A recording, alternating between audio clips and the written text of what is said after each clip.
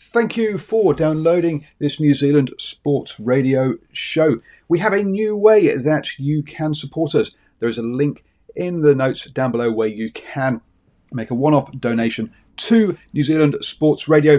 Thank you for support and enjoy the show. There's never been a faster or easier way to start your weight loss journey than with PlushCare.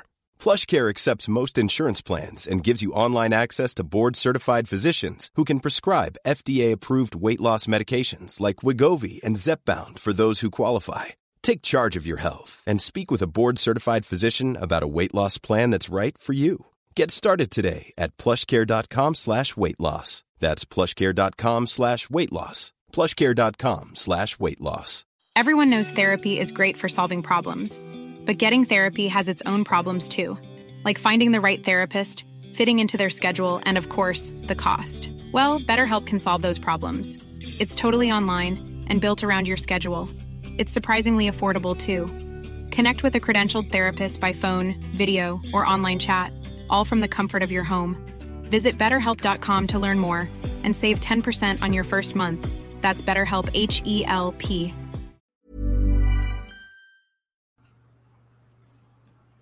Good evening, ladies and gentlemen, and thank you for joining us tonight on episode 12, season 4 of the Stand-Off with Brad and Richie here on New Zealand Sport Radio. We're here live every Wednesday throughout the season. Evening, Richie. Well, it was a bit of a mixed bag, some big wins, some close matches, and a very wet Warriors defeat. How was your weekend, firstly, and what did you think of round 9? Hey, evening, Brad. My weekend was good, apart from the Warriors game result, but, you know, we have to live with that. Otherwise, I thought the round was pretty exciting. Some pretty out there results, particularly the Tigers-Panthers game, which was a great watch. How was your weekend? Yeah, apart from sitting in that weather, it wasn't too bad. Very, very cold, very wet. But yeah, enjoyable round apart from that loss. I think it was great watching the Tigers. We'll talk about it a bit more when we get to that game. But yeah, thoroughly enjoyed it. And unfortunately, the one time I decided to back the Dragons, it blew up in my face. So, we'll get to it when we get to it, though. So while we're here live on Wednesday evenings at 8 p.m., we can also catch our show at your convenience on iHeartRadio, Spotify, and all those places. Just remember to search for New Zealand Sport Radio. As always, we're going to cover everything you need to know in the week that was rugby league, including our top stories of the week. We'll then review round 9 and update on our tips. We'll then stop and answer some questions from you guys as well as questions we got for each other before previewing Magic Round and making our picks. And then not really much in Super League because they had the week off, but we'll do a quick rundown of the upcoming matches for the Super League. But yeah, remember to send us comments and questions throughout the show. Paul had better things to do, so he's not here. So I'm running the show in the background as well. So we'll be a bit, there won't be all the awesome graphics that he loves to throw up. But I'll do my best to keep an eye on all the comments. I see Mikey and Simon are on board. But yeah, we may as well just get straight into it, Richie. Yep, let's go, mate. First one, we've talked about it a bit the past few weeks, but it's now official. England are going to host Tonga in a 3-test series. I've done a quick jot of what's happening. So on 22nd of October in St. Helens, they'll play. Then in Uddersfield on October 28th. And then they'll end up in Leeds on the 4th of November. So I had a whole lot of quotes from Christian Wolf and the like, but one of the big ones that I noticed was because he was kind of asked about that 4 nations that we've been talking about and, why pick England over that? And he basically said that England came with an offer. The 4 nations thing is just rumors at the moment and there's no plan. So, take the offer that's on the table. Which I think is a wise decision. The last thing you want to do is say no to England and then you find out that the Kiwis and the Kangaroos haven't got a 4 nations ready for you to go at the end of the year. But what do you take? What's your thought on it? I think they said it was the first time a second-tier club's done a Northern Hemisphere tour. So great to see Tonga do that. They want to go back for a bit of revenge after their disappointing end to the World Cup. But what's your take on the England-Tonga series?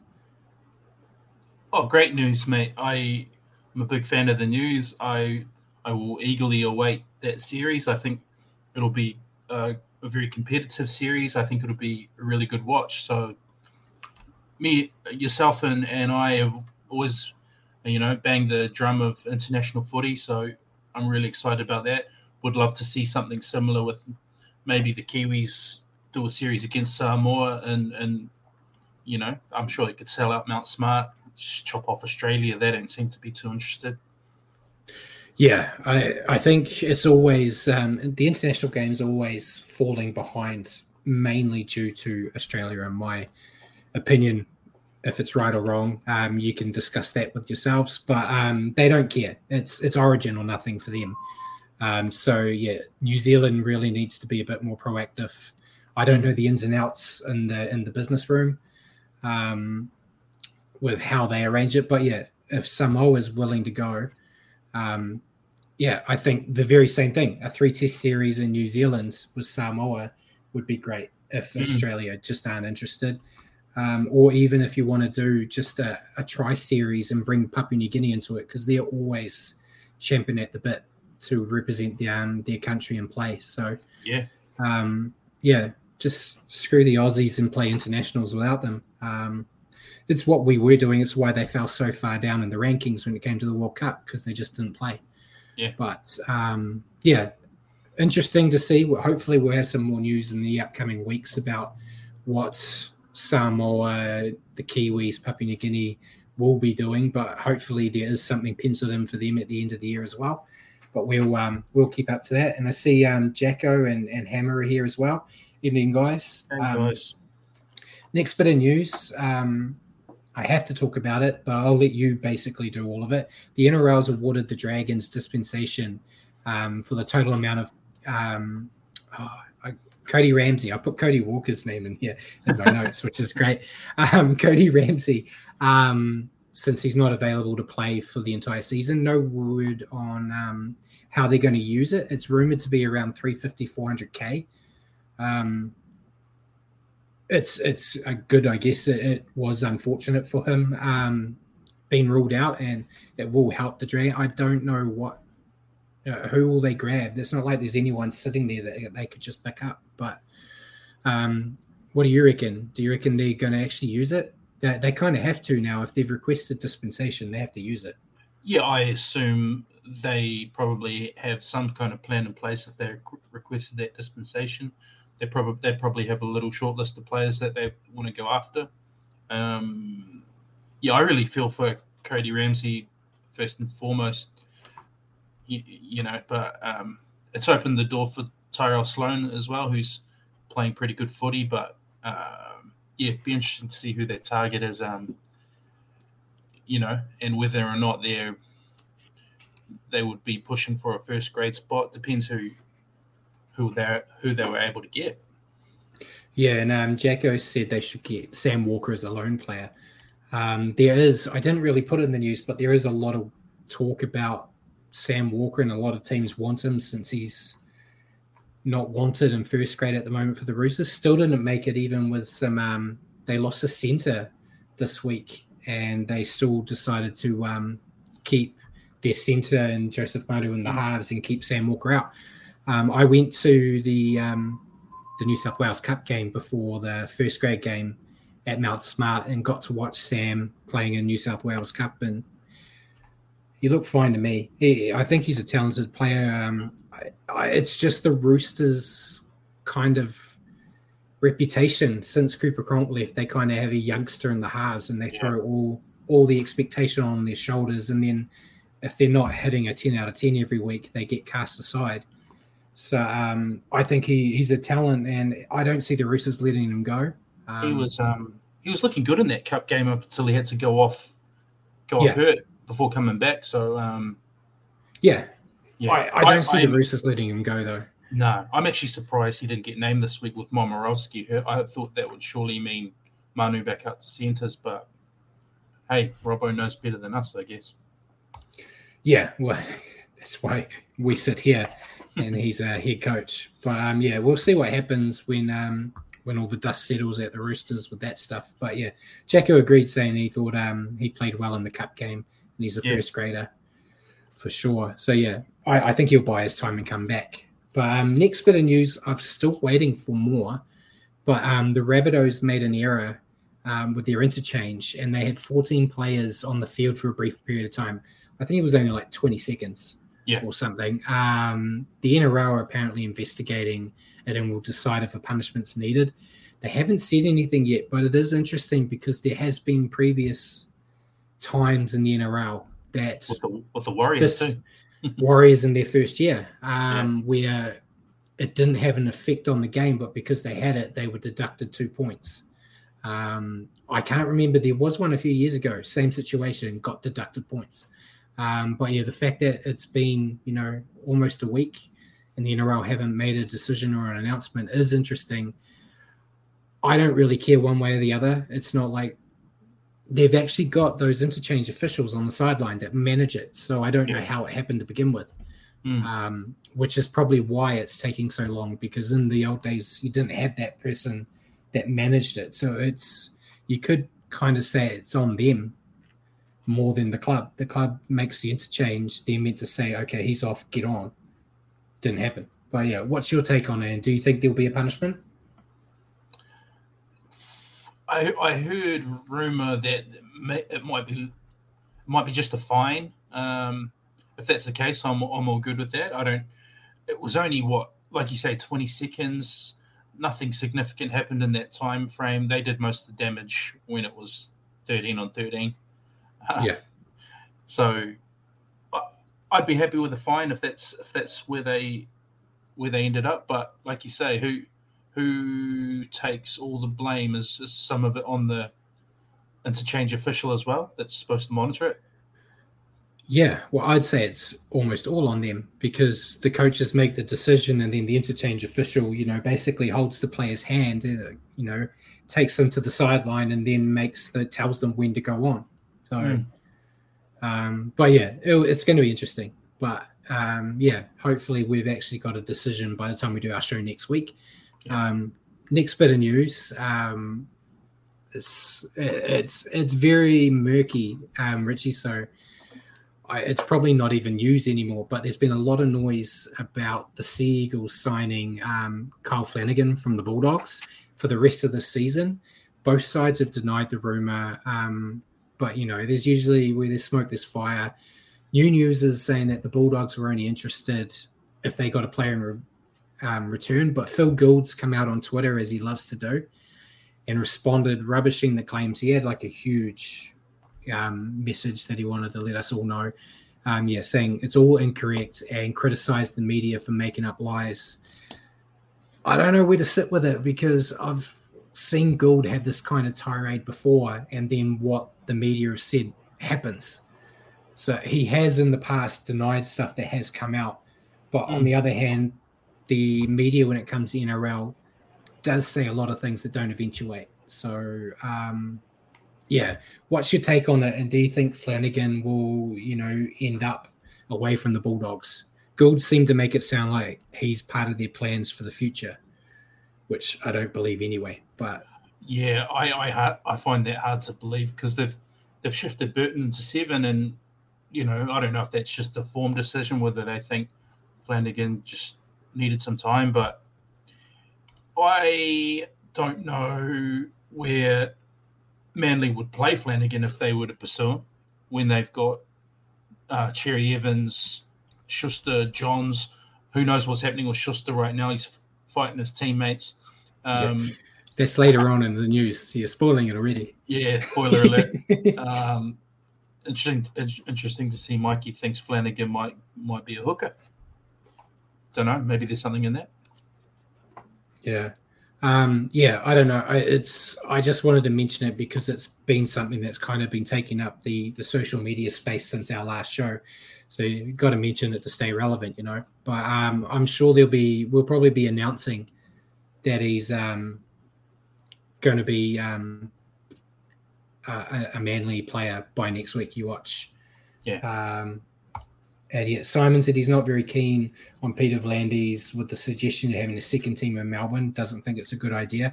Yeah, I didn't even have that in the news. I've kind of got a mental block when it comes to Peter V'landys. Whenever he says something, I don't tend to listen anymore. Yeah. But yeah, I think, I'm a bit more indecisive about the idea of there being a second New Zealand team. And I think that's more logical than having a second team in Melbourne.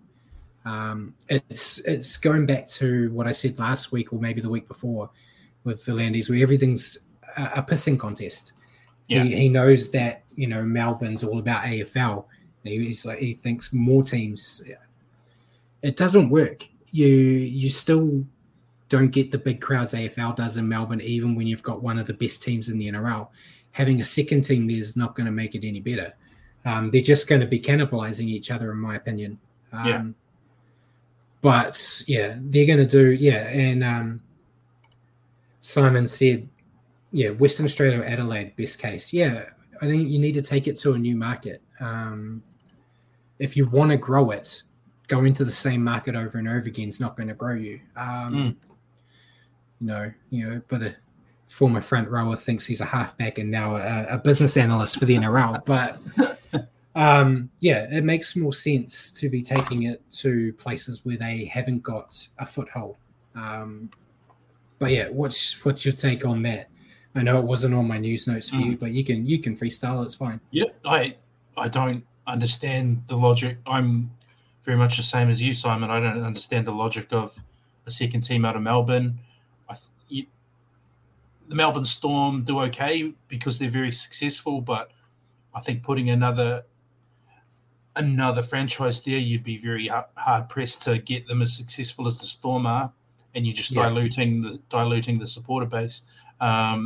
Western Australia is a good one, like Simon said. I think untapped market, nice stadium there. Time zones might be a bit niggly, but I'm sure they'd find a way around that. Yeah, time zones niggly, but they want to start next season in America where the time zones are way off as well. So yeah, it's going to be interesting. But yeah, V'landys, I think he's still living off a lot of what he did during COVID and helping keep things going. But he just seems like a little kid at times, just trying to do the, look at us, where they don't need to do that. I know. I'm not sure in the Australian space, if Ham is still here, he might be able to give us a bit more of an input. But I feel like the NRL is not winning the race, but is getting better in terms of the space in New Zealand with Union. The All Blacks are the All Blacks, but you look at the games the Warriors have had at Mount Smart compared to the Super Rugby games in terms of crowd levels and all that. I think viewership as well. The NRL is beating Super Rugby in New Zealand. So they're kind of winning that market already. And that's just by letting them actually play in New Zealand. Shock horror. But, it's going to be interesting. But, V'landys, I think, needs to get his ego in check and actually focus more on making the game bigger and not his own name bigger. Fully ruining any chance of me working for the NRL now. But, it is and Simon said he doesn't think he's a good chairman with the NRL. Yeah, I just think he likes the sound of his voice too much, which is very hypocritical of myself. But I think he just likes to hear himself talk. And Jacko said Storm's been in Melbourne for 20 years and barely made a dent in AFL's dominance. Even the crowds aren't that big. Like the biggest crowd they get every year is the Anzac game. It's a special occasion. All the expat Kiwis go in because they want to watch the Warriors. I used to tell you all the time, I always found it funny that the Warriors would go to play Melbourne and you'd always hear Warriors chants in Melbourne Stadium. That's showing that there's technically more fans for the away team than the home team, which isn't ideal. But they're just a successful team and they just don't have as much support as you would imagine you would if you're as dominant as they've been. Yeah. But we're going off on a segue here because Paul's not here to reel us in. But next Next bit of news. I know we're going to talk about Schuster a little bit, but the first bit of news from Manly was Jeff Tooby is returning to the club. He's going back as a junior development coach.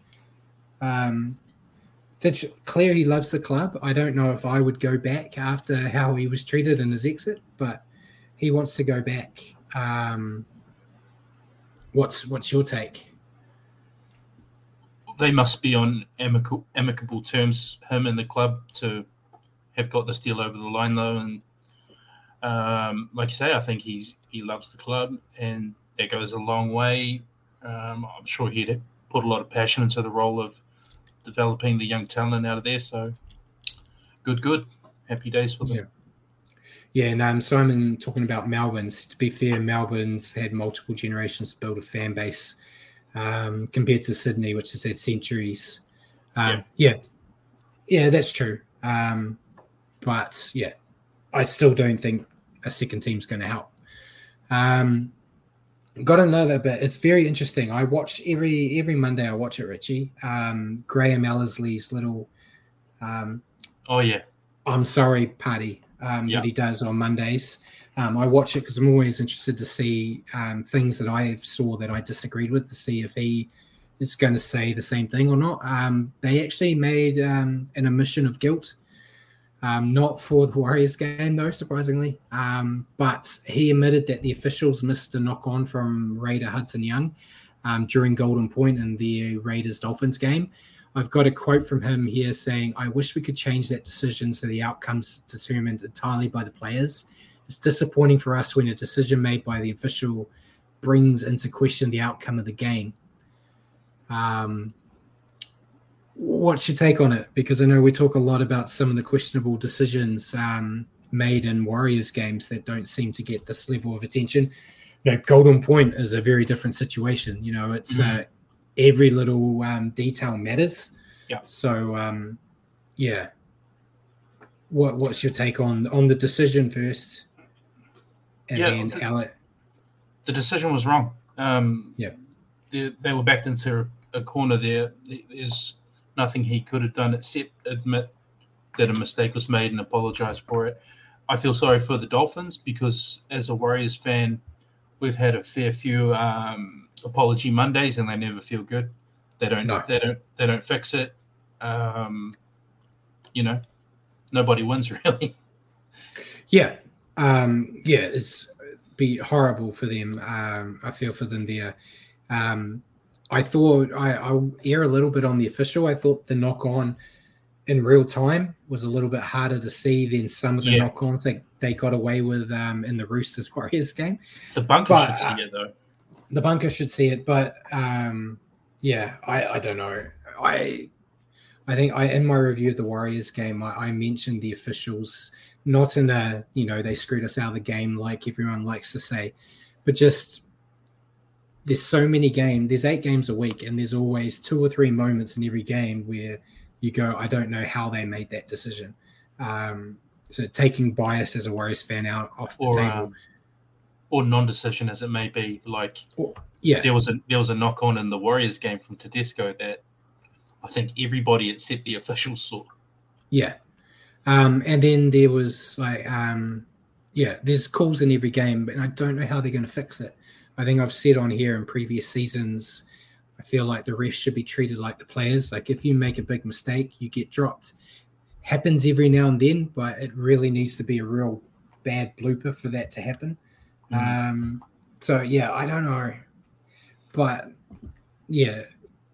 coming out and saying, we made a mistake, but we're human. I do understand that, but then it doesn't seem to be anything the other way. Jacko said Ellerslie would make a great politician.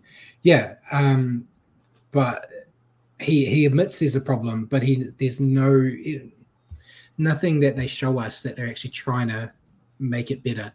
The referees, as much as we like to say it, the referees aren't out there to try to screw teams over, maybe. If they're not being helped in a way.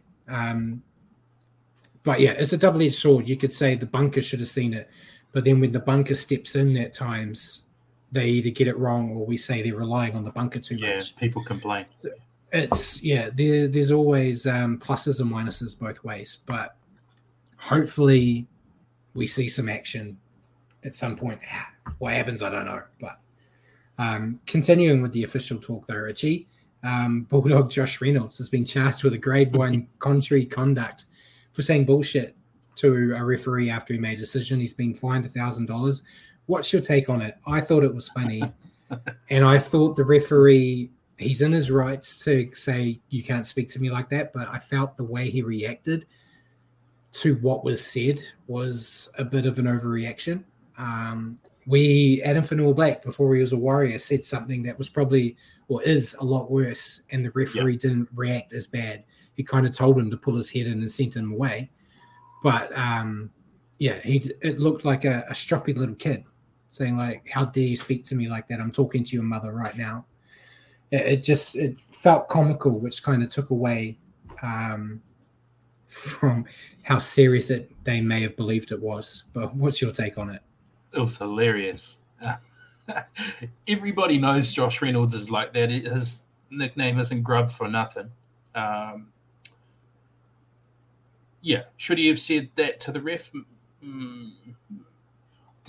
Maybe not, but I think, the ref blew up a wee bit more than he should have. I don't think it was, just you watch the way you speak to me, Josh, would have been fine, but he went all headmaster on him. It was quite funny. He did.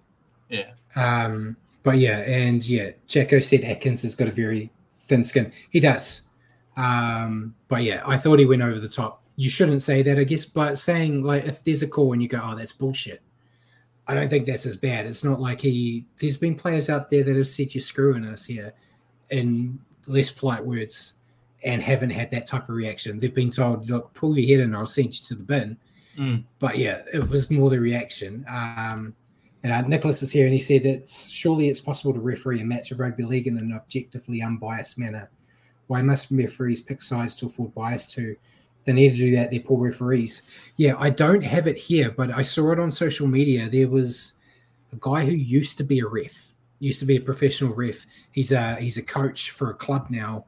They were having a game. It's like minor league stuff, lower grades. They arrived for the game. The ref didn't show up. He refereed the game for the team that he coached. His team lost. I think it was a 1-1 penalty count. And everyone was praising how down the middle he was. And he basically said that's a referee's job. It shouldn't matter. I think they do have a problem with that. Henry Perinara, the only Kiwi kind of ref, I always felt he had an extra penalty or two in his pocket against the Warriors, in my personal opinion. It needs to be looked at. I'm sure there's stats that people can look at and go, I think that you've seen it in times where they go, this referee, when he's ref this team, they've lost 60% of the time and they've always lost the penalty count. I'm sure there is a bias in there, but there shouldn't be. It's your job. And Mikey said refs under the pump from higher up. Yeah, I don't think they are, though, because I don't see anything happening, but we don't see behind closed doors, so they might have more pressure on them. But I do feel for them, they'll get sat down in a meeting this week and get told, like a few years ago with Magic Round, okay, guys, if this happens, it needs to be a bin. And it's something that everyone hasn't played to for the past 9 rounds. So I do feel for them. It's a big job, but if you can't stand the heat, get out of the kitchen, as they say. Next bit, you talked about it already though, Richie.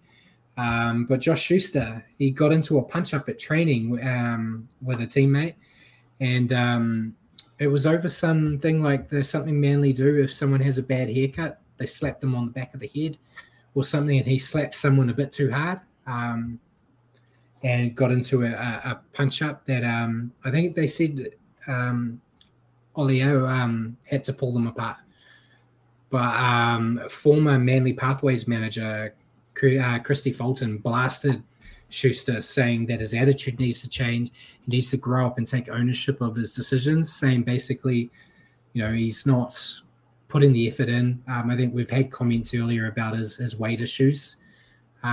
He's not training as hard as he wants. I think DCE basically said he was at a crossroads in his career. He needs to decide what he wants to do. She also said that he surrounds himself with yes men and it's always someone else's fault rather than his. I've kind of said that in the past with him, saying I think he believes his own hype too much, and his natural talent, I think he thinks is going to be enough to get him over the line. Where there's a lot of almost everyone in the NRL has got a lot of natural talent, but if you want to actually be a consistent NRL first grader, you've got to have hard work as well. And I don't personally think he's got it. I think he needs a wake-up call. There's been rumours about Manly want him gone.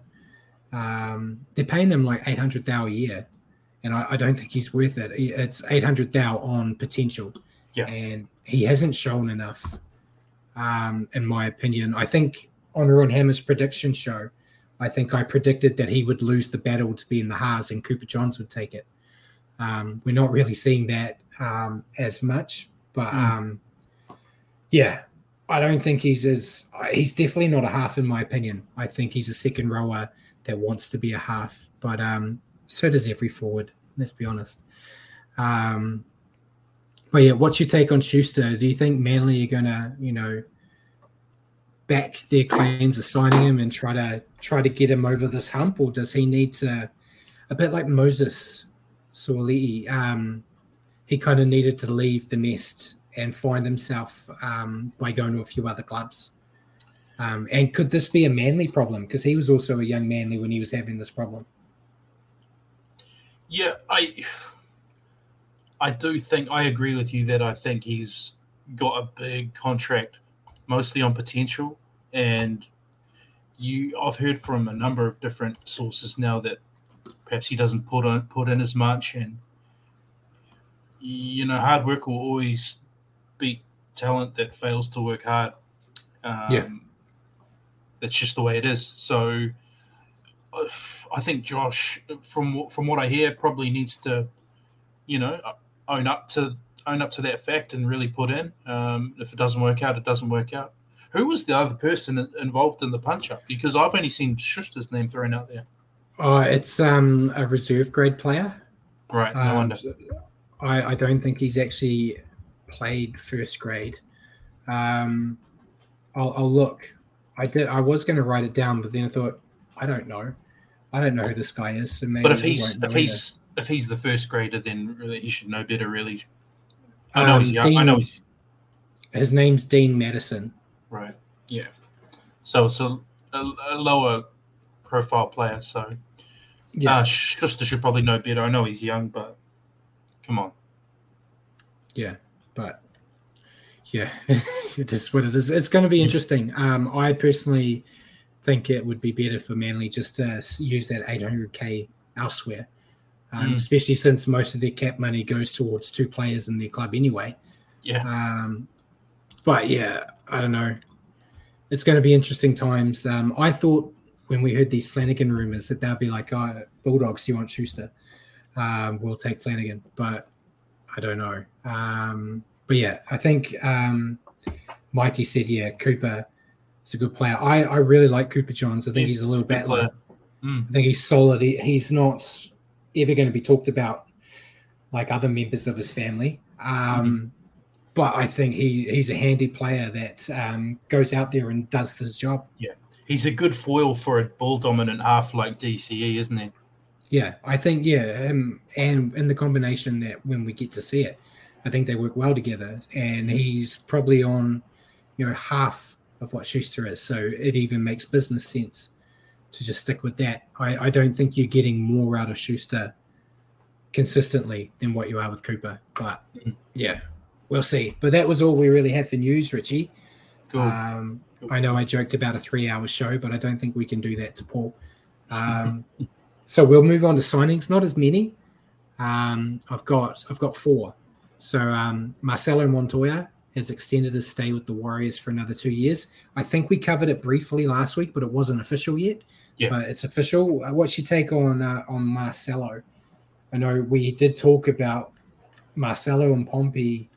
Maybe one of them or both were going to exit after the RTS news, but it's good to see Montoya.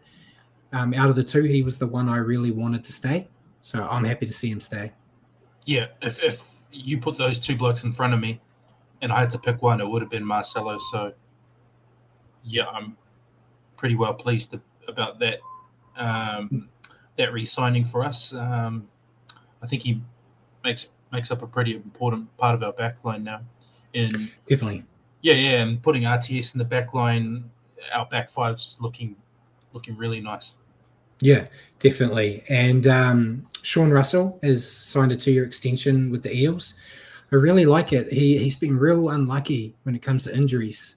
I think he's basically had season-ending injuries the last 2 years, pretty much. So it's good to see the Eels showing their faith in him.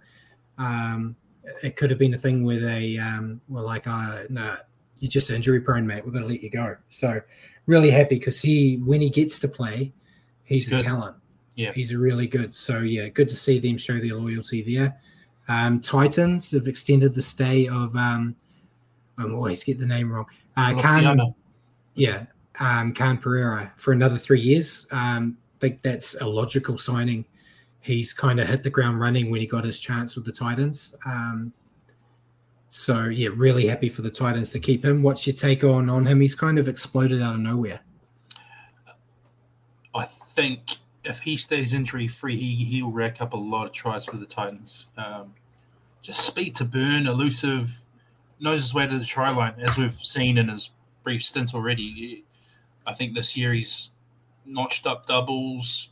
He's picking up tries. You know, he's just got that knack. Similar, like sort of stature, but looks like he'll have a similar finishing prowess to a Nathan Merritt, Alex Johnston. You know, these smaller guys with a ton of speed who know their way to the line. Yeah, definitely. So, yeah, looking forward to seeing how his career grows. And then the last one was interesting. Andrew Davey, the Bulldogs have released him immediately to return back to the Eels. Very interesting considering all the talk about the Bulldogs and their injury toll, that they have a healthy forward and they just let him go with no news on signing anyone back. So what's your take on Andrew Davey going back to the Eels? Yeah, I was blindsided by that. I didn't see it coming, but I didn't realize his age. He's already in his 30s, isn't he? He's an old boy. He's an old boy now. I thought he's a bit younger than that, but he's a very handy player. So, I'm sure if he gets some opportunities at the Eels, he'll go well. I'm just surprised that he was released. Yeah, I don't. We admittedly we're not hearing it a lot anymore, but Phil Gould was really good at doing the woe is us with the injury toll. Saying like it's not fair with how many players who got out, and then you let a perfectly healthy one. Like the Warriors have like 9 or 10 injured. It'd be like if we heard that they let Sirenen go, Sirenen's been released and gone to the Rabbitohs or something. You go like, why? We don't have Barnett, we don't have Tohu, we don't have all these guys. Why did you let Sirenen go? It seems strange to me, but it is. I mean, when you think they're missing Kikau and guys like that, and then they just let a second row go, it's weird. Yeah, strange. So I'm sure we'll be talking next week about the new forward they've picked up. But we'll move on to NRLW. There was a whole lot of signings, but I didn't get them all down. I basically picked the top ones, or in quotations, the ones that I actually know the players. But Steph Hancock and Brittany Brayley-Nati have re-signed with the Titans, and English fullback Franz Goldthorpe has signed with the Cowboys. She's the second Northern Hemisphere player to sign this year. Any words on those signings, Richie? I can't say that I know a heck of a lot about those ladies. Look forward to seeing them play, but yeah, I'm not going to pretend I know a heck of a lot about them. So, how about you, Brad? I don't know too much. I just know that Brayley-Nati was playing really well for the Titans in the last season, and Steph Hancock was handy. I think I saw maybe a little bit of Goldthorpe in the World Cup, but don't quote me on it. There was a lot of games to watch in the World Cup. So, yeah, I'm sure they're all going to do well. It's going to be – there's some nice – the teams are building up nicely, which segues in. Before we go to injuries and stuff, the NRL draw got released. I'm not going to go through all of it. When the games start happening, we're going to be talking about it every week like we normally do. But there's 9 rounds, with round 1 kicking off. The first game Saturday, the 22nd of July, with a match between the Titans and Cowboys.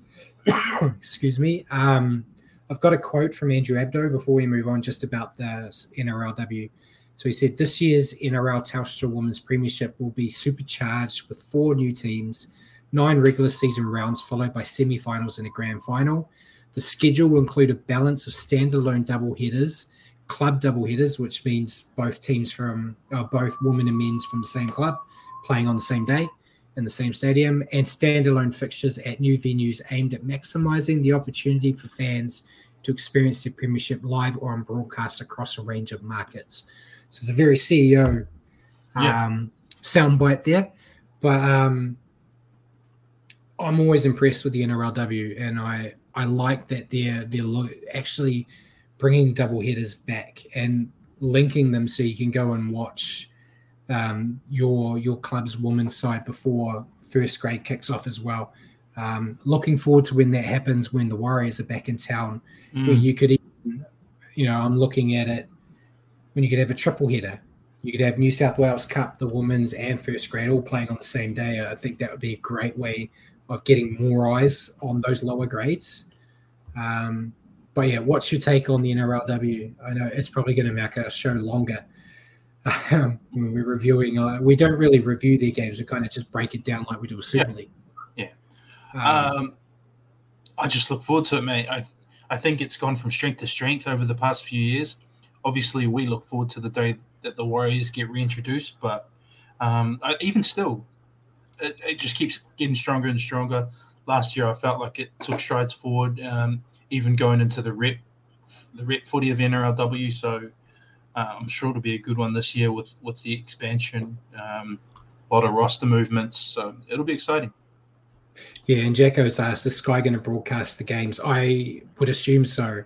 I can't say 100%, but they did last year and the year before that, so I don't see why they wouldn't. So, yeah. Moving on to injuries. We've got, as every bloody week, Richie, we've got a lot. So Manly, Jake Trbojevic is going to be out for about a month. He injured his calf, so that potentially means he's not going to be in Game 1 Origin. Braden Burns from the Bulldogs, he's going to miss 3 to 6 weeks after injuring his medial ligament. Paul Momorowski from the Roosters is out indefinitely after suffering ligament damage in his shoulder. Braden Hamley-Uele from the Sharks is also out for a month, also injuring his medial ligament. Ray Stone from the Dolphins is missing Magic Round with 11-day stand down for a head knock. Kurt Mann from the Knights is out indefinitely after tearing his oblique muscle. I'll leave that to you because I don't even know where that is. Richie, you're the muscle man here. Yeah, that's the side. That's the side of your abdomen, mate. The outer wall that frames your abs. So yeah, I've got a big one, but it's mostly fat. Yeah. And Tom Chester, it's been confirmed. Cowboy Tom Chester is out for the season after injuring his ACL, which is super disappointing for him. So a lot of big losses there. It's not like there's little guys, Jake Trbojevic, Braden Burns, you could probably hit or miss, but the fact that they're already missing Adokar and the like, Momorowski, I think, is a big loss for the Roosters. Hamlin-Uele is massive for the Sharks. Ray Stone is the same. Kurt Mann, they're all big losses. What's your take on this injury toll this year? It's crazy. Yeah, it is crazy. I can't give you any reasons to why it seems to be such a war of attrition this season. I don't even know the stats to back that up. I don't know if it's any worse. It just seems like it's worse this year for whatever reason. I think that it was bad last year, but it was all the same injury last year. But this year it just seems to be the sheer numbers in teams' rosters. Like it felt like there was always a lot, but every team may have had like one or two. So you still had a lot, but it was spread out. But this one, like the Warriors, I think technically now are on 8. Yeah. If Tohu and Chance play this week, they're on 8 injured. Bulldogs, I think, are at like 6 or 7. There's a few other teams at 6 or 7. And then you've got a few teams that have none or 1. So it's just the sheer amount for certain teams. I don't understand. Normally, you know, the cliche is if you're unfit, you're more susceptible to injuries. But I think some of these teams, especially in the Warriors' case, are fitter than they've ever been. Yeah. So it's not the case.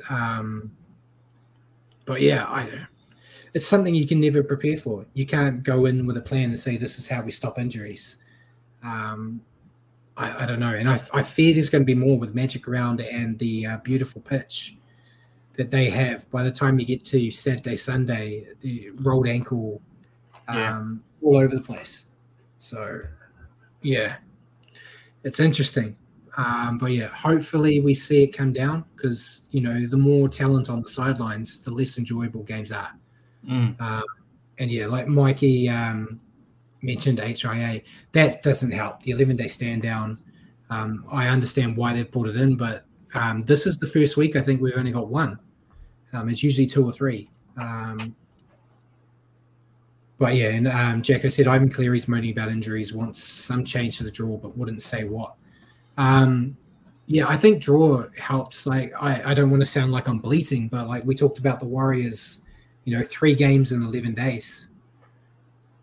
You know, if you're looking at that in a draw perspective, and there's other teams that have got similar where they've got like short stat games, it doesn't help you. Yeah, I don't know how you fix it. I think the draw needs a lot of work. I think the draw this year has been woeful with the fact that we've had multiple teams play each other twice before we got to round 10. It just doesn't make sense in my eyes. But yeah, they need to do something. What it is, I don't know. I'll come up with ideas and hopefully make some money off the NRL. But we'll go to Naughty Boy Corner before we go into the review. Only 3. Jeremiah Nanai is going to miss 4 weeks for grade 3 dangerous contact for his hip drop. What was your take on that? I did think it didn't look flash. Yeah, it didn't look flash, and it's sort of in line with punishments handed out previously. Yeah. So at least there's a little bit of consistency there. Yeah, and Tafofo Sipley is banned for 3 weeks for a grade 2 crusher tackle. It's kind of, same type of punishment we've been seeing. Yeah. So I'll go with it. Brent Naden, it got 3 weeks for a grade 2 shoulder charge. A shoulder charge that didn't look as bad as one in a Warriors game. So, interesting that he got 3 weeks and the other guy didn't even get a fine or a penalty. But, I thought it was a bit hard done by. I think it was more on the fact that it was against the Panthers, if I'm brutally honest. I think maybe a week maybe for Brent Naden. Yeah. Maybe 2. I think 3 weeks is a stretch. Yeah. Yeah. Well, I think it was a shoulder charge. If you ask me, I don't think it was anywhere as bad as what Satili Tupanua's one was in the Warriors game, Warriors versus Roosters. But hey, maybe we're being biased, but it's 100% we're being biased. There's no consistency between those two, though, is there? No. But it is what it is. So we'll get into round 9 now, Richie. Talking about the games. First game was Sharks defeating the Cowboys 44-6. So I'll let you run it down. Yep, Brad's team of the flavor of the month team, the Sharks, getting the result here. 7 tries to 1. Talakai, Jesse Ramian, Sione Katoa, Ronaldo Mulatalo grabbed 2. Nico Hines and Tig Wilton grabbed the tries. Just 1 try for the Cowboys. Kyle Felt. I was filthy Jeremiah, and I didn't get one because it cost me a lot of money. I was one off a nice multi. What do you think of the game, Brad? Yeah, talking about the Sharks, I thought their attack was on point. They now look like the team I predicted to go all the way in our prediction show. They're just such a dangerous side that they're so hard to beat if you let them get a roll on, scoring 2 tries in the first, early stages, and they never look back. So, but what did you think of the Sharks? Yeah, I think they're really starting to heat up now. Great attacking performance. Never once looked in doubt. It was one of 2 games this week where I felt like one team, it just felt like training, almost like a training run kind of mode. Yeah, and your thoughts on the Cowboys? Back to losing ways after jagging a win against the Knights last week. I think this would have to be their most disappointing performance of the year, though. I know there's a lot of injury in their roster, but yeah, that wasn't flash watching if you're a Cowboys fan. Yeah, and like Jacko kind of said, he said the Cows look like an unhappy bunch. Perhaps there's some behind the scene problems there, potentially. I thought they never had a chance in this game. Their defensive line leaked like a sieve. Their poor discipline made matters worse. You're getting flogged and you get 2 men sent to the bin. That's not going to help. Their massive fall from last season continues.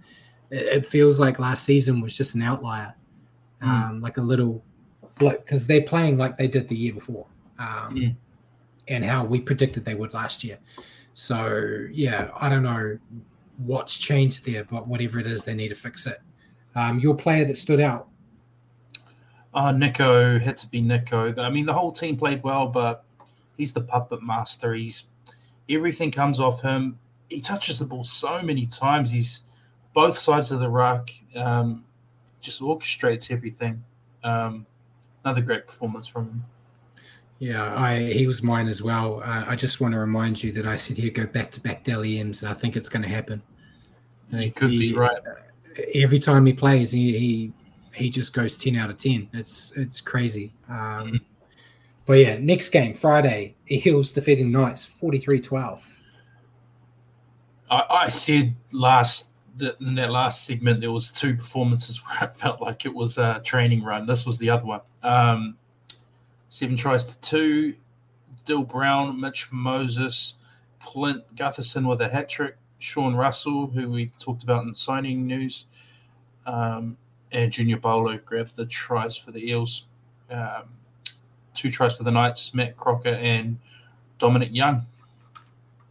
Yeah, so but like the Sharks, the Eels started quick and couldn't be stopped. Showed good attacking shape. They made too many errors. They made a lot of errors, but against poor opposition, it didn't matter. I feel like when you're on that roll, you can try to chance your arm a bit more than you normally would, which leads to those errors. And yeah, they just had the freedom to do that. Like you said, a training run. So they were trying things that didn't work. But yeah, the game was already in the bag. It was over at halftime. Yeah. But yeah, what's your take on the Eels? Yeah, I thought that's a lot closer to the Eels' potential that showing.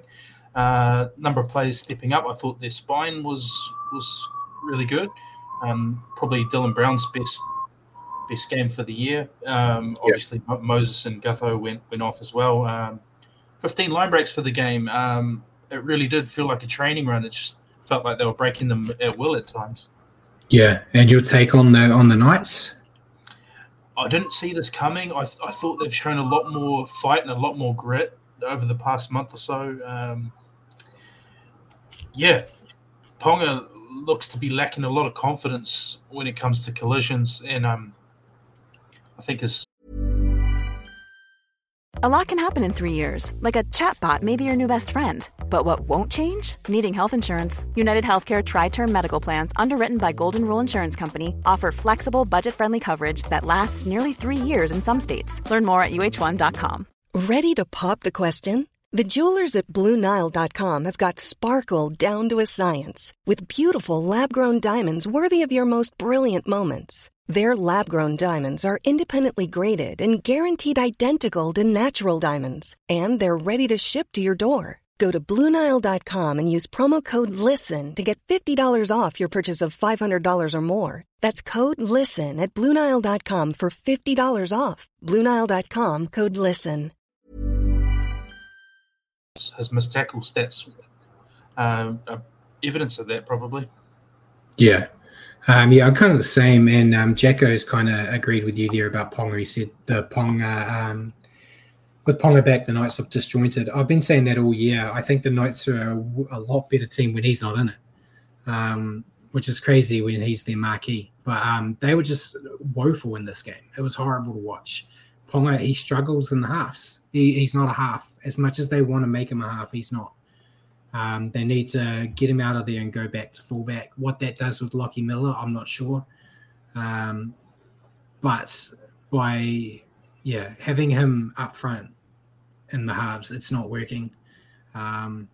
Fix it. But who was your player that stood out? I've got your notes here, and I think you've typed it wrong, but I'll let you go. I haven't typed it wrong, mate. I picked a player that stood out for the wrong reasons. We already talked about it. Kalen Ponga. He just looks like he's lacking a lot of confidence, and in the front line, in the halves is not the place for that. He could maybe hide a bit more out at fullback, but I think if you take Kalen Ponga when he first came on the scene, sure, I think he'd be a lot more confident and probably attack more, but I think what's transpired with Kalen over the past year, with so many head knocks, he just looks gun shy in the front line. I don't think it's working. Whether or not that can be remedied sometime soon, and he has a breakout game where he gets it all back, I don't know, but doesn't look great right now. Yeah, my player that stood out, I cheated. I went with Clint Gutherson. I was stuck. I didn't want to give it to the flat track bully, so I went with Gutho with the hat trick. So, he's really stepped up his game since we got the news about the Eels looking for a new fullback to replace him out there and move him into another role. He's been fantastic. So, well done to the Eels. Next game on Friday, Rabbitohs defeating Broncos 32-6. Yeah, I know a lot of Broncos fans, and I enjoyed this one. It was 6 tries to 1. Campbell Graham with a hat trick, Latrell Mitchell with a double, and Cody Walker grabbed one. So all your usual suspects there. Yeah. And Jesse Arthurs grabbed the lone try for the Broncos, I believe, while Cam Murray was in the sin bin too. So not the greatest outing for the Bronx. Yeah, without much resistance, the Rabbitohs were able to score at will, even with a man down. Cameron Murray sent to the bin in like the 4th minute. The Rabbitohs scored in the 6th. The errors went up again, which is always the thing I like to stick into the Rabbitohs. But it didn't matter. And if they keep playing like this, they'll stay a top 4 side comes finals time. What's your take on Souths? Really impressed. In the last couple of weeks, they've beaten last year's premiers and this year's competition leaders. Again, showing their ability to rack up points in the second half. I think Campbell Graham's got to be close to New South Wales selection. There's a couple banging the door down, Nico Hines, and I think Campbell Graham as well. Yeah. And your take on the Broncos? Too many errors from them. They'll be hoping they can keep their big gun forwards fit for the majority of the season, because it really looked like they were missing Payne Haas, obviously, probably best prop in the game. Also, Ezra Mam too. Let's not forget, because he's been electric this year. So, I'm sure they'll bounce back, but it wasn't the best day for the Broncos. Yeah, I've got on my notes here that they look like the 2022 version. They lack the attacking flair that they've had in the first 8 rounds. 100% that's because Payne Haas wasn't out there. He's their 200 meters a game front rower. And I didn't even mention Ezra Mann, but like you said, they missed him too. Walsh, I thought he played like he did at the Warriors towards the back end, which dampened their attack as well. Massive wake-up call for this team with Origin just around the corner, because they play like this with those players out. Those players are out for Origin as well. Maybe not all of them, but you think, Carrigan, Haas, they'll be gone. A few others. Walsh might even be gone. Probably Capewell, maybe. Capewell. Oates, if he's fit. There'll be a few. Yeah, so if they played like this, admittedly, it's not like they got flogged by the Tigers or someone. No disrespect for the Tigers, but, it was a good team they played against. But, it's all about, some of these teams like the Panthers the last few years have looked sometimes even a little bit better without those players during Origin. So, yeah. It's a big concern. It's a wake-up call. But your player that stood out? Oh, had to be Campbell Graham. Obviously, hat-trick of tries, assist, beautiful soft hands to set up Cody Walker's try. Defensively, he's one of the best defending centers in the game. He doesn't have a lot of flaws, and it was all on display on Friday. Yeah, I cheated. I went the same. I went 2 games. I didn't want to give it to Latrell for the 3rd week in a row, so went with the hat trick here. Yeah, he's just such a solid player for them out there. Really impressed. But moving on to the divisive game, Raiders defeating the Dolphins 31-30. What's your rundown on this one? It's 5 tries apiece actually. So the comeback kid, Jared Croker, grabbed 1. Jack Wyden grabbed 1. Jordan Rapana, Sebastian Chris, and Jamal Fogarty with the 5 tries for the Raiders. 5 for the Dolphins, Ewan Aitken, Tabuai Fido, Connolly Lemuelu, and Jesse Bromwich. Well, Connolly Lemuelu grabbed 2. It was 3 from 5 from conversions for Croker, 5 from 5 from Osako, but 2 penalty goals for Croker and a Jamal Fogarty field goal.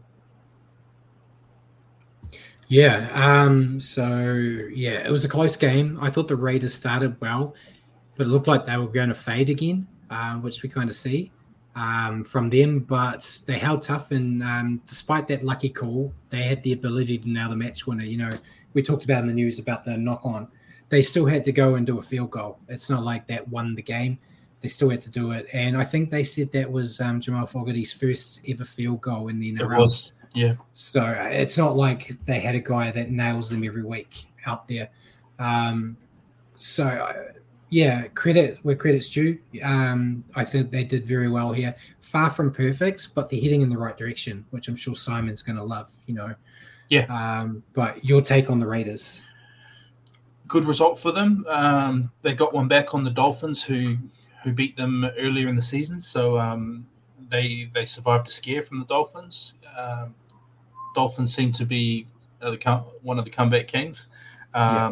Obviously, they got a favourable call, which helped them get the result in Golden Point. But that's going to happen from time to time. And I think that's their 3rd win on the trot. So they're trending the right way. Yeah. And your thoughts on the Dolphins? They didn't get the result. But again, they proved that they're a never-say-die team. You can never count them out. I always thought this would be a real close game. I actually tipped the Raiders thinking it was in Canberra, but like Simon's pointed out, it was actually in Wagga Wagga. So I didn't realise that at first, but yeah. I did the same, to be honest. I was like, yeah. But yeah, they're showing a ton of fight, the Dolphins. I think I would not be shocked if they finish top 8, and I picked them for the spoon. But they've just proved me wrong time and time again this year. Yeah, I've got the same, except for your woeful decision to predict them as wooden spooners. They were unlucky. It is fair to say they were unlucky with that call and whatnot, but they showed spirit. They were 22-12 at halftime. I thought, how are you going to do the big comeback 2 weeks in a row? If a few calls went their way, it may have been another win for them. I think they just let themselves down with a bit of lack of respect for the ball. Yeah. But they show true grit, and they are. Like you said, I think they're a real finals chance. And Jacko mentioned Nikorima playing a lot better than he did at the Warriors. I thought this was probably his best game for the Dolphins. Thought he was fantastic out there. I've been very critical of him, maybe with some Warriors bias in there. I thought he played really well. They're all just playing well there, which is, it's a fantastic story. for them, especially. I don't think the NRL helped them get this team up and running. I thought that they would just set them up for failure. But yeah, no, they're the real deal. I think they're a really talented team. Your player that stood out, though? I put Jackie White in. Few reasons. I think he had a big week in the media. His name thrown around in the media a lot, signing for another team. A lot of people questioning him, including former Raiders players. Then he came out and set up a couple of tries, scored a try himself. He had a great first half showing. And then after the game, obviously showed a lot of emotion and showed what the club still does mean to him. So, yeah, for a few reasons, he stood out for me. Yeah, I was close to picking him. I think we're going to see a lot more out of him for the rest of this year. I think the weight's being lifted with the decision of staying or going. Decisions being made. He clearly does love the club, but just because you love a club doesn't mean you have to stay. Yeah. We've seen our fair share in Warriors of players that just go. They need a change or whatever the decision may be. But he at least showed that he's not going to half-ass it for them, which I think was a lot of Canberra fans, Warriors, like he's signed with another club. He's got his eyes on the door. He's just going to do what he has to. But he showed, no, he really wants to leave on a high. So full credit to him. I thought he played well, but I didn't pick him. I picked the Big Red Machine. Big Red. Corey Horsburgh. I thought he's been fantastic for the Raiders this year. Yeah. He almost got 200 meters in this game. He's really stepped up as a leader of their forward pack, which I never would have predicted from any time. I've always seen him as a bit part player, maybe because it's a prejudice against the redhead in him. But, I thought he's been really good. So hopefully he keeps building and becomes like a linchpin in that forward pack for them. Honestly, wouldn't look out of place the next level up, I reckon. Yeah. I think if he keeps playing the way he is, who knows? But yeah, I wouldn't be surprised. I think he's a fantastic player. But yeah, next game, Seagulls losing to the Titans, 26-10. This is where my picks went to shit, Richie. From this game on, I got everyone wrong. Yeah. You wouldn't be alone. It was 5-1 for the Titans. Khan Pereira grabbed 2, David Fifita grabbed 1, Philip Sami grabbed 1, and Cleese Haas grabbed the other. And only 1 try for Manly was Sean Kepi in the 50th minute. So, yeah, what do you think, Brad? This is like a classic Titans performance minus the defensive meltdown. Yeah, so I've got on my notes here, Titans learned their lesson from last week. They had a 16-2 halftime lead, and they're like, we can't lose this, guys. We can't fall apart 2 weeks in a row. Their forwards led the way, and their backs made it look easy. Still just need to see a lot more from them to see if they're actually going to be a threat, as they're too hot and cold. Yes. They're playing the Eels this week at Magic Round. They could get flogged by 60 and we wouldn't bat an eyelid. Yeah. That's just how the Titans are. But what's your take on this game for them?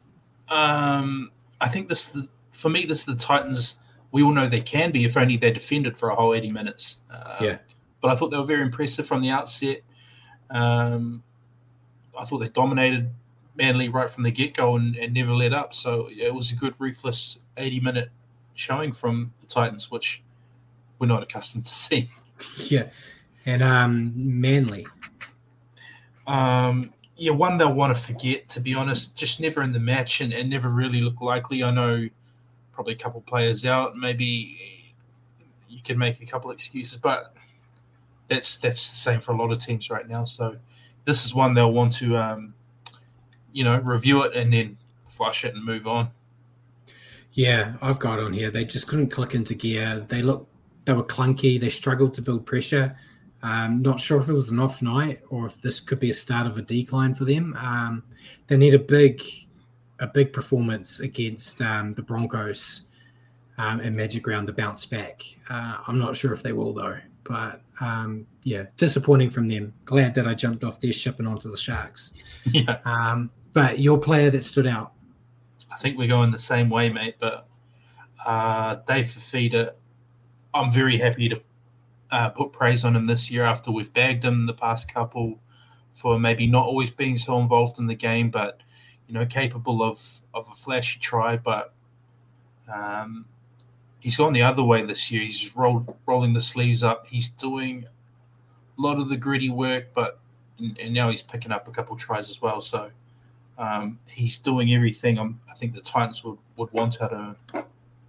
Yeah, I picked Fafita as well. Same. He's doing a little bit more of the grunt work. That was always my criticism of him, that, he was good for a try or two and he'd do amazing things with the ball in hand, but he wasn't doing much else. And like you said, he's gone the other way. He's doing a lot of that stuff and getting a try or two every now and then to help his team out. But yeah, he's really rolling his sleeves up, which is great to see him do. Because, yeah, you're going to get one good game out of him every, 10 or so rounds. So it happened. Yeah. But no, yeah, great performance from him. But we'll move on to the next game, the game of the round, game of the century, I guess. Tigers defeating the Panthers 12-8. So this one won't take you long. There's not a lot of points there. Oh, it was a surprise, though. Low scoring, 12-8, terrible conditions, but I found it compelling viewing, mainly because of the result and the bottom beating the dynasty. That's the Panthers. That's a massive surprise. But 2-1, Brandon Wakeham and David Nofaluma for the Tigers. 1 try to the Panthers was Tyrone Peachy after 10 minutes. Yeah. Well, what do you reckon, Brad? That this you tipped this, didn't you? I think you were close to it. No. You're on the Tigers bandwagon. The week before, I had decided that I was just going to put a cheeky little bet on the Tigers every week because eventually they'd win and you'd get all your money back that you lost from every game. But I didn't do it for this one. I regret it now, but that's what you do. But yeah, fantastic effort from the Tigers. They didn't get a lot of chances in poor weather, but they made them count. We've said that they have forgotten. I think we even said it last week that they've forgotten how to win. They get close, but just fall apart. This time they wouldn't be denied. Just a solid performance that they can be proud of. They need to build off it if possible. But I think the biggest thing to take out of it is they held the reigning premiers scoreless in the second half. Yeah. That's massive because the Panthers are known for, getting into these little tussles, but always having something like in that final 10, 15 minutes, they'll just get ahead. They couldn't in this. So, fantastic from the Tigers. I think Jacko mentioned the young fullback. Yeah, what a find he is. I think I joked about it last week about which team's going to pick him up because the Tigers let the fullbacks go. But Jacko mentioned Coruscant was a happy chappy. Yeah, it's fantastic to get your first game, first win in your new club against your old club. Yeah. Fantastic. But what was your take on the Tigers? I thought it was a fantastic wet weather performance from the Tigers. They completed their sets at a really high percentage despite the tough conditions. The defense was tenacious. Like Jacko said, I thought young Buller, the rookie fullback, was outstanding. He had some nice moments. The try assist on Norfaluma's try, the try-saving tackle on Cleary, which was huge. It pretty much stopped the Panthers' chances of coming back. Really impressive. And you take about the Panthers. They just didn't seem to adapt to the conditions as well as the Tigers. Maybe the wet weather was the great leveler that the Tigers needed. Maybe like Mikey says, maybe they're missing Webster and maybe throw Serraldo in that too, maybe. But 4 wins, 4 losses. They're definitely not looking the same team of the past couple of years, but I'm still not willing to write them off from premiership contention just yet. There's a lot of water to go under the bridge. No, they're done, mate. They're heading to the bottom. Not even going to make the 8. They're pathetic. No, in all seriousness, you never rule them out. I think we've said that before. I think when they lost, it might have been against the Broncos, saying like, oh, yeah, they didn't look great, but, odds are they're still going to be a grand final team. It's just they've built that kind of equity in themselves. The second loss in a row here. Jacka said, they don't like wet weather. Cats are never fond of water. But yeah, they look disorganized, and I think it goes to, we've talked about it before. It's a you perform however you want when you're winning, but I'm not a fan of how arrogant the Panthers seem at times. Yeah. And I think that bit them in the ass here. I think they went into this like every team in the NRL will do, admittedly. They went into this going, it's the Tigers, we got this. There were all the talks during the week about them, resting players for this game, and that it didn't end up happening. But that was kind of how lightly I think they took them. And I think by the time they realized they were actually in a fight, it was too late. But unfortunately, it's a double-edged sword because it makes them a very dangerous opponent, magic round for the Warriors, as they won't want to lose 3 in a row. So it's like, it was fantastic seeing the Tigers win, but the back of my mind, it was like, oh no. Yeah. Maybe we need to do our rain dance if they don't like the wet weather. Yeah. But yeah, your player of the game. Another player who's sometimes heavily maligned, so I'm going to put praise on him. Luke Brooks. Come on, even his mother doesn't praise him. What are you doing? I know, so now's the time. Somebody's got to take it. Luke Brooks, 2 40-20s, couple of tries. He controlled the game nicely. It's what he's capable of, but you never see it. So now that he's done it, I'm going to take my chance to praise him. Yeah, and he played really well. It's not fair. I think it's unfairly how he gets treated at times. The weight of the world on him and what's a poor club. But yeah, I didn't go with him though. I went with David Clemmer. I thought it was the first big game from Clemmer we've seen since he joined the club. He went for 215 meters. He's kind of doing, in this game, he did what they signed him for. Yeah. He was just physical, and he helped win that battle. Because in rainy weather, we'll probably talk about it in the next game. But in rainy weather, you're relying on your forwards a lot. And he did them well. Next game, we don't have to really talk about it though, mate. Should we gloss over it? Roosters defeating the Warriors 14-0. Not another game you don't have to talk long here. Give us the rundown. 2 tries, Nat Butcher, Satili Tupanua shouldn't have been on the field, but he scored. There you go. And Suoli'i with his 3 kicks. Yeah. Yes. All right. So taking all my bias off. Warriors jerseys down. Roosters made the most of their chances with the ball in hand and were excellent in defence. They became the first team this year to hold their opponents to 0. Their forwards made easy work of the middle, I thought, and Tedesco and Joey Manu looked hard to stop all night. It felt like every time they got the ball, there was at least one tackle break on the way. It was a solid performance from the Roosters, in my opinion. I think they were lucky, as we said, with some calls, but ultimately, take those calls out of it, everything the Warriors threw at them, they stopped, which is the name of the game. So, thought it was a great performance from the Roosters there. Your take on the Roosters? Oh, I thought for a moment that Tedesco was playing basketball. But taking the saltiness out. Tough conditions. I thought the Roosters one came off the back of outstanding defense. Obviously, the 0, they'll be very happy with that. But the Warriors, I don't have the stats in front of me, but I think if you were looking at line breaks, it would be close to 0. Pretty scarce anyway. The Warriors tried their best to throw a lot at the Roosters, and they just kept repelling them. So, bad calls aside, you got to give them props for their defense. Yeah, and anything else you want to add about the Warriors? Not all doom and gloom. I thought we were strong on defense as well. 2 tries.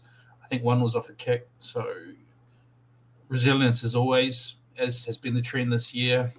I thought it was tough to get our attack going with A, the weather conditions, and B, a lot of injuries, so a lot of reshuffles and different combinations. So I'm not going to sit here and make excuses all night. We still came up with 0, but it's not like we lay down and got humped like we have in previous seasons. Yeah, I'm not sure if anyone watching went to the game live like I did, but yeah, it was horrible to watch them lose while sitting in that weather. I have a New York Giants poncho I got in New York that I've had for years. You've seen it at Wet Games, Richie. Yeah. Cost me like $1 at a New York Giants game. I had that on, and I still got soaked through. Not a dry bone in sight, but I thought they just lacked that attacking spark close to the line. They were building pressure really well.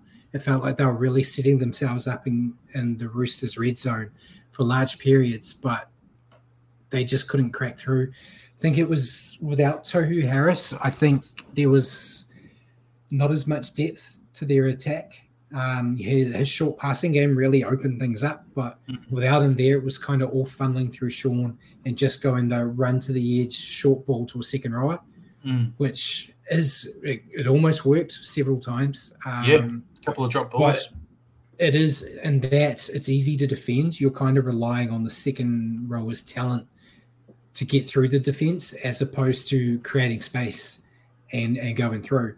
But yeah, a lot of players out, which, not an excuse.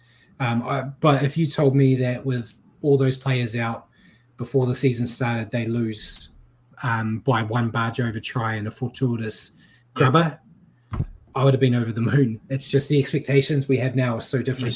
Yes. Yeah, way different. But yeah, it wasn't an embarrassment by any stretch. And I think Hammer's probably getting ready for his show now. But it's something he mentioned in our chat after the game that a lot will be learned from this loss. I think this loss will build character. Yeah. Hopefully, being very hopeful. And Jacko said, without being too critical, Egan wasn't great on attack. Yeah, it's probably his worst game he's had. I don't know if it was just getting back into the grind, the weather, if he wasn't as confident because every time he played well, he got knocked out. But yeah, I think there's so many other little things, but they didn't roll over and quit, which I think is commendable. Yeah, you mentioned Tohu and his ball playing. I think look at Chance too. Chance not being there.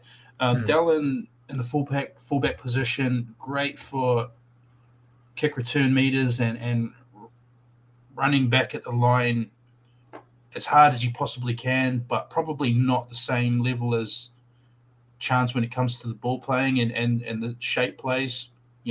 He's more direct. So I think that probably hurt our attack a little bit too. Yeah. But yeah, it is what it is. First loss at Mount Smart this year too, unfortunately. But who was your player that stood out? I actually put I put Dallin with Tenny Zalesniak, and this was I went off early. Sorry, I shouldn't have interjected there. I noticed him mainly, like I say, in the fullback position, very hard runner, a lot of kick return meters. But I think him being there took away from our attack quite a lot. It looked like mostly that was what he was doing. And maybe it's the conditions, but I think even if it was dry, he doesn't have the same sort of – he doesn't fit the spine as well as Chance does, and it gives us a lot more attacking options. So I didn't notice him for having an outstanding game, more for what it did to our spine and our attack. It made it a bit more disjointed, in my opinion. Yeah, and I think for the first time in our history, we've both picked a losing team player for our player that stood out. I went with Adam Fanua-Blake, though.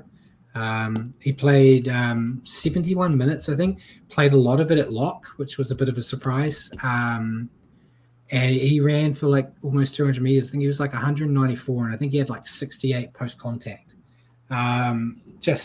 He's got a tank on him. He's just a beast. And I think I put in my review this week that Tohu's been named. I would quietly put money down that we're not going to see Tohu play, though. I feel like it's like we saw it last time where he was named every week but then pulled out. Without some of those forwards there, the Warriors are leaning on Eden a lot, but he's responding positively. He did look knackered. Watching live, you can kind of see like after hit-ups, when the camera pans away and follows the ball, you can watch the player. And there were ones where he'd hit up bust through for like 5 or 6 meters, getting tackled, play the ball, and then he just looked like he was dying. But then, a few sets later, he's doing the same thing again. Big tank. I'm hoping that these long minutes, though, don't result in an injury. Touch wood. But, disappointing. But we'll move on to these bloody Dragons, Richie. Last game. Bulldogs beating the Dragons 18-16. Yeah, the one time Brad tips them. It was 3 tries apiece for the Dogs. Corey Waddell and Jake Averillo grabbing 2. Nice performance from him. 3 tries for the Dragons. Matthew Feangai, Toby Couchman, Max Feangai, the brother. Goal kicking the difference. It was both teams had 2 from 3 from conversions, but Burton slotted a penalty, and that was the difference in the scoreboard. Yeah, I've got my notes here. Bulldogs grinded out the win here and looked decent enough considering the amount of outs they had. Need to work on their defense and discipline as they have much harder matches coming up. Not really much else to say. It was quite a low-scoring affair. It kind of felt like, it wasn't the greatest game by either team, but with the amount of outs they had, they shouldn't have been as close as they were here. But your take on the Doggies? I thought great job to get the result. I mean, we all know about their injury toll. It's well documented.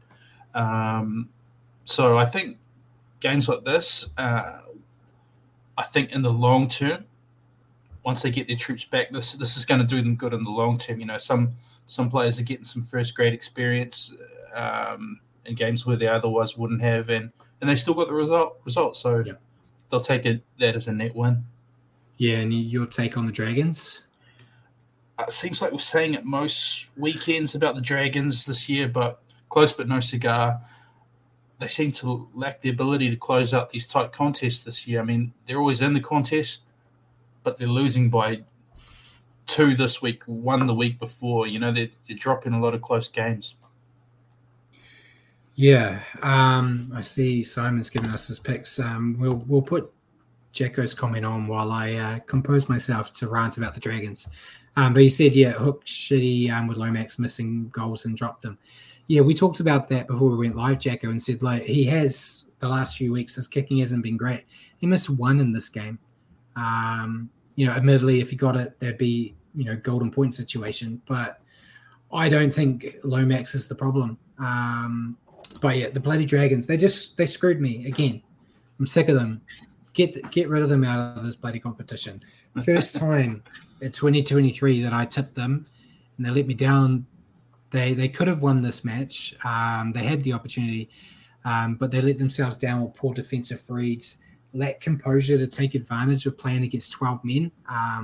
They did score a try, straight after it, but they should have got more. They didn't score again after that. They really, that was the time to put the foot down and just go. They've only got themselves to blame. I don't know. Crazy to think that they lost this. I don't know how. But who was your player that stood out? It was kind of hard to pick one out in this game, but I think you're probably going to do the same. Averillo probably was the one player that clearly stood out this game. Couple of tries, just looked fast and chasing in defense. I thought he had a real crack. Yeah, and I went the same. Averillo. Thought he looked great. He had a few good runs. Just a talented young footballer. He always seems to give his all. So, full credit to him. So, that was round 9. I think I can't remember what way we do it, but I'll bring up, I think, the tips first. Look at that. I actually got it to work. So the tips, Simon got 4 out of 8, still leading the comp, 46 out of 72. You got back up into second place, Richie, because you got 5 out of 8 nice. With 41 out of 72. And then I'm at the bottom, 4 out of 8. I was feeling good in that first 4 games, Richie. And then, the back 4, I lost every single one. And I'm 40 to 72. So looking at it, if I can bring it up, here we go. The ladder. I think you did top 8 last week, so I'll do it this week. Yep. We've got. I'm going to hold on. There we go. Make it disappear. We've got the Brisbane Broncos, despite their loss, still sitting at the top. Sharks have gone up to second place. Rabbitohs have moved up to third. Storm moved up to fourth. Roosters moved up to fifth. Manly dropped down to sixth. Penrith dropped down to seventh. Warriors dropped down to eighth. Yep, so the bottom 9 looks like this. Dolphins sitting in 9th. They've dropped a spot. Gold Coast Titans in 10th. Canberra Raiders 11th. Parramatta Eels have climbed up to 12th. The Dogs have climbed up to 13th. Newcastle 14th. St. George Illawarra 15th. North Queensland, 16th. And West Tigers, despite the win, still at the foot of the ladder. Yeah, and despite the order, I feel like the top 8 is kind of going back to what we expect of the teams. Not in that order by any means. I'd be switching. I would have said like Penrith first place, Brisbane 7th type thing. But yeah, you kind of see it. There's still a bit of a logjam, 11th place Raiders are on the same points as the 7th place Panthers. So there's still going to be a lot of changes with it as close. Yep. And yeah, Jacko, before we're about to go into questions anyway, so I may as well bring up Jacko's stuff now. He said Souths have been fined $15,000, but keep their competition points for having an extra player on the field. That's fair enough. Yeah, expected. Yep. Yeah. And he's also got the interesting stat of the 7 teams above us, being the Warriors, 5 have had the bye. That's good for us. Yeah. It is good for us, yeah. We're in a good spot, despite being 8th right now, with a bye on the way. Panthers, we'll talk about it soon, but I don't know if that's going to be 2 points heading the Warriors' way. Doggies, I think that's an achievable 2 points. Then the bye, so out of the 6 points you can get in the next 3 weeks, they should get at least 4. Yeah. But yeah, we'll move on. I'll make this disappear. There we go. We've kind of answered everyone's questions as we've gone. Yep. As we seem to do when Paul's not here. Yeah. But we've got our own questions anyway. So both of them are Warriors related, but I'll let you go with yours first. Okay. So from what I hear, it looks like Luke Metcalf isn't far away from a return now. Would you bleed him back into the team via New South Wales Cup, or do you get him straight in to help cover the Tamaite Martin injury? Bit of a unique situation there. Yeah, I've seen the pictures of him back running around at training, and he looks in good nick when I've seen him at the home games walking around before kickoff or before the game. It's been him and Kepu have been going around and taking photos with fans just around the stadium, and he looks fine. Prior to all these injuries and where we were sitting on the ladder, I would have said give him a week at New South Wales Cup, but with how things are going, they got so many outs. If he's ready, I'd just throw him in. I think he's talented enough. It's not like he's coming in to be the Lord and Savior. Yeah. He's kind of adding in a component. And I think Dylan Walker is so integral to the Warriors' game plan coming off that bench that if you've got a guy that can just slot into 6, I would be doing it. So, yeah. Prior to us being now 8th, I would have said give him a week. Now I'm saying bugger it, throw him in now. I want to see what he can do. But what about you? Yeah, much the same, mate. Had our roster been healthy, I probably would have given him a bit of time to get some match fitness. I just love Dylan Walker, what he brings off the bench in that utility role. I think it helps the balance of our team, so I'd probably throw him in there. Yeah. It's interesting, but mine's kind of the same. My question to you was, Tohu Harris has been named to return this week. Do you think it's wise to throw him in there straight away, or would you have given him more time off? I think it's wise if he's ready. It all depends on if he's ready. And none of us would know that other than him, and maybe probably people within the club would know more. If he's good to go, pick him. He's very important. Do we manage his minutes? Maybe give him a bit more, longer stints on the bench to manage his minutes a bit more, maybe not flog him as much with 80 minutes or 75 minutes. Maybe that's the way to go. But yeah, if he's confident, I'd get him back in there. I hope he is confident that he's good and not playing because he really wants to play and putting himself at risk of a season ender. Yeah, I'm going like the opposite with my Metcalf thing. I would have preferred they let him stay off. Just it's a second injury on the same knee.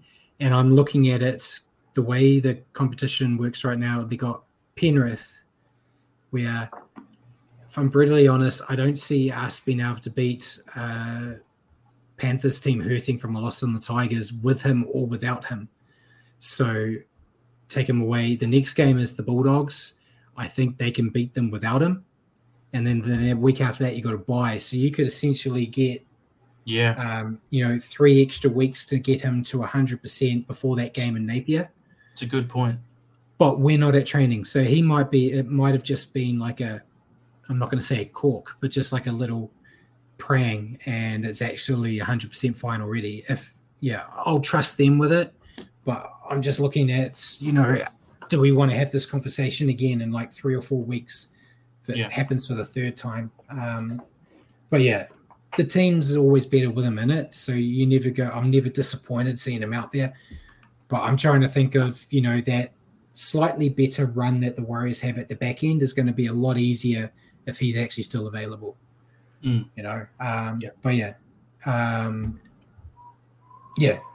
so that's it. I didn't see any more questions pop up, so we'll move into talking about the next round. Yes. Which is, the magic round. Yep. Warriors playing host to the Penrith Panthers. I'll let you run down our Warriors team, which will most likely change by kickoff, but here we go. It could do. We're going quite long. I'll rock and roll through it. Chance is back in the number one. Yep. Actually, I don't know what's going on there, because I thought if he was category 1, he would have to miss this game as well, given the short turnaround. From what I heard, he was cleared by the NRL. They gave him good. Yeah. That's what I was hoping. Okay, so chance number 1. Wings, DWZ and Ed Cossey, Marcelo Montoya and Adam Pompey, the centres, Dylan Walker, Sean Johnson, the halves, Eden Fenor-Blake, Wade Egan, Bunty R4 front row, Jackson Ford, Marati Neokorte, and Tohu Harris has been named. We shall see. But that would be the back row. Interchange, Bailey Sheridan, Josh Curran, Dimitri Sifakula has been named again on the bench, and Tom Ale.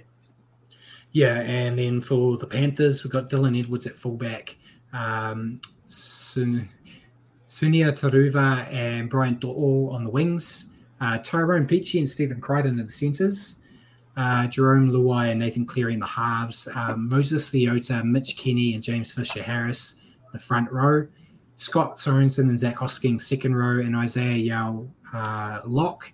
And then we've got on the interchange Sonny Luke, Lindsay Smith, Liam Henry, and Jermaine Salmon on the bench. I've heard a lot of noise that Spencer Leniu is actually going to move into the interchange as well, but he's named on the extended bench at the moment. So takes on this home game in Brisbane for the Warriors.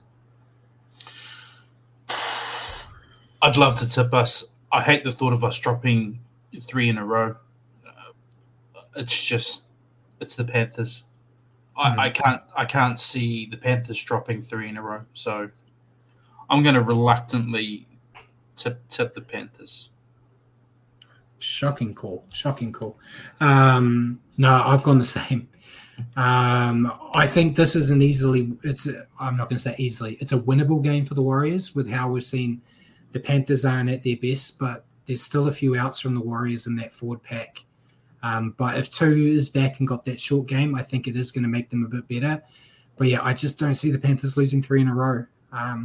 We'll really love next Wednesday going on here and saying how much of an idiot we both are for getting this one wrong. But yeah, I have to go with the Panthers I just don't see them losing 3 in a row, especially after it being the Tigers. I think they're really going to want to come out.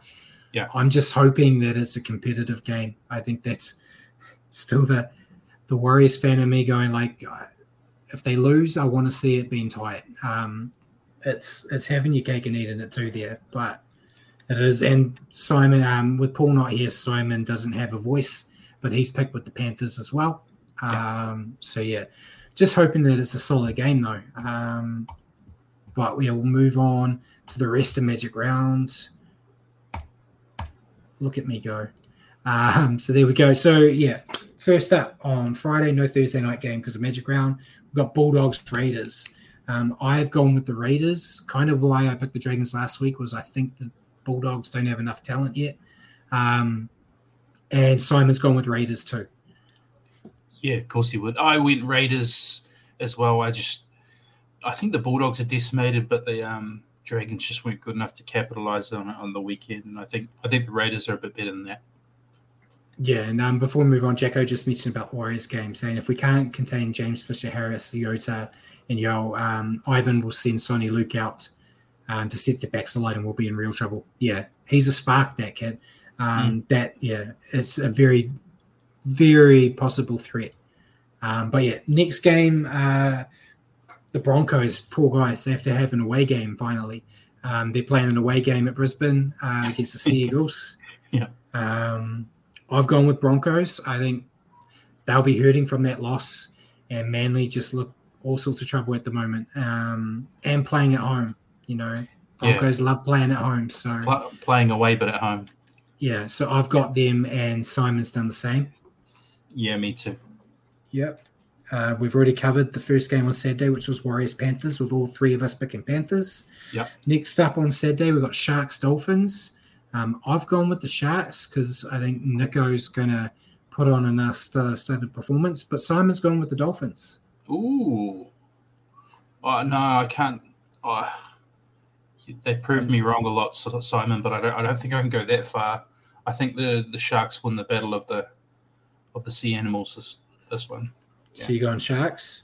Yeah. So big win for Dolphins here, judging by Simon's picks compared to ours, Matt. Yeah. Last game on Saturday, Storm Rabbitohs.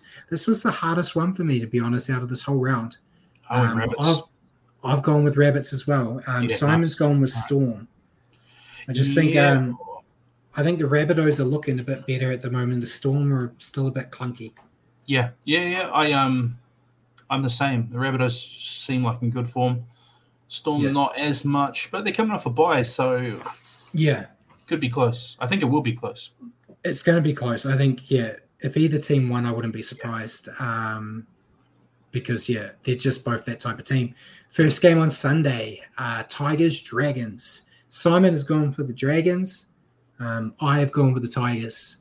I'm done with those bloody Dragons, Richie. But I think the Tigers, with what we saw against the Panthers, I think they've got more than enough to be competitive with the Dragons. So I'm hoping the Tigers go 2 from 2. Here's my incoming spike pick. Dragons. They've dropped the dead wood, Zach Lomax, and they're gonna put a show on.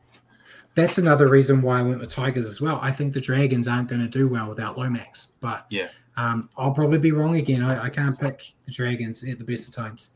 I see the bloody Paul's little spam bots having a go at Jacko because Jacko said go the Tigers. But ignore the spam bot. I know Paul's working on in the background about trying to make sure that doesn't get abusive to you guys like it seems to do. I don't even know what it is. But next game, going on the tangent. Roosters Cowboys. I think this was going to be a tough game at the start of the year. But it's easy now. Roosters should win this by a large margin. Simon's picked the same. Yep, Roosters. And then the last game, Titans-Eels. I've gone with the Eels, and Simon's gone with the Titans. Simon's getting ballsy that far ahead of us, Richie. He can afford to. Yeah. I'm going to say Eels, but I don't think it's going to be a runaway victory. I think the Titans at home, if they defend, could scare the Eels. But come on, I'll they're say- not at home. They're down the road, but they're not Yeah, at home. it's pretty much home, mate. It's pretty much home. Yeah. I'll say Eels though. All right.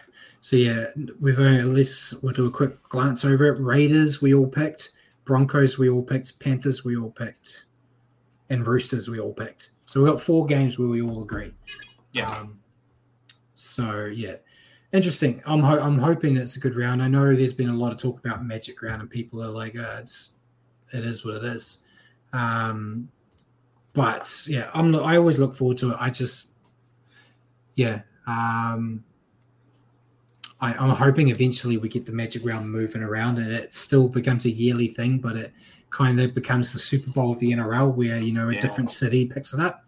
It's not going to happen anytime soon, but yeah, be great to see. But this is where we bid Jacko goodbye as we quickly go into Super League. So hope you enjoy Magic Round, Jacko, and see you next week. No games in Super League over the weekend. I did try to look up some news, but I didn't find anything really interesting. I'm sure Simon will probably pop something up for us, but I've got the preview for round 10. I think it's round 10, or it might be round 11. I get it mixed up. Yeah, it's 11, sorry. So we've got Hull FC versus Wigan, Leeds versus Salford, Warrington versus Wakefield, Hull KR versus Huddersfield, Lee versus Castleford, and Catalans versus St. Helens. I can say Huddersfield that way because Paul's not here. And Simon's just said about Magic Round, he would actually like the Magic Round to split between Brisbane and the Gold Coast. Yeah, they're still a close enough region. So, yeah, I just think a lot of it, we'll see how well it goes, but there's a lot of concerns about Suncorp's field surviving.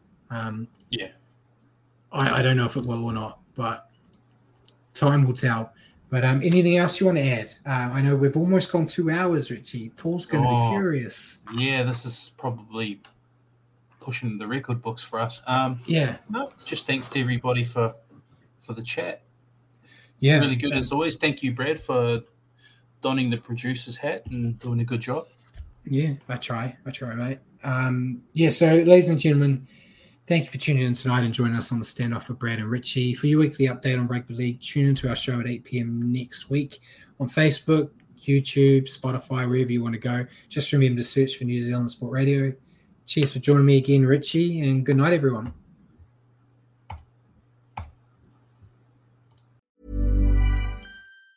Planning for your next trip? Elevate your travel style with Quince. Quince has all the jet-setting essentials you'll want for your next getaway, like European linen, premium luggage options, buttery soft Italian leather bags, and so much more. And it's all priced at 50 to 80% less than similar brands. Plus, Quince only works with factories that use safe and ethical manufacturing practices. Pack your bags with high-quality essentials you'll be wearing for vacations to come with Quince. Go to quince.com/trip for free shipping and 365-day returns. Mom deserves the best, and there's no better place to shop for Mother's Day than Whole Foods Market. They're your destination for unbeatable savings, from premium gifts to show-stopping flowers and irresistible desserts. Start by saving 33% with Prime on all body care and candles. Then get a 15-stem bunch of tulips for just $9.99 each with Prime. Round out Mom's menu with festive rosé, irresistible berry chantilly cake, and more special treats. Come celebrate Mother's Day at Whole Foods Market.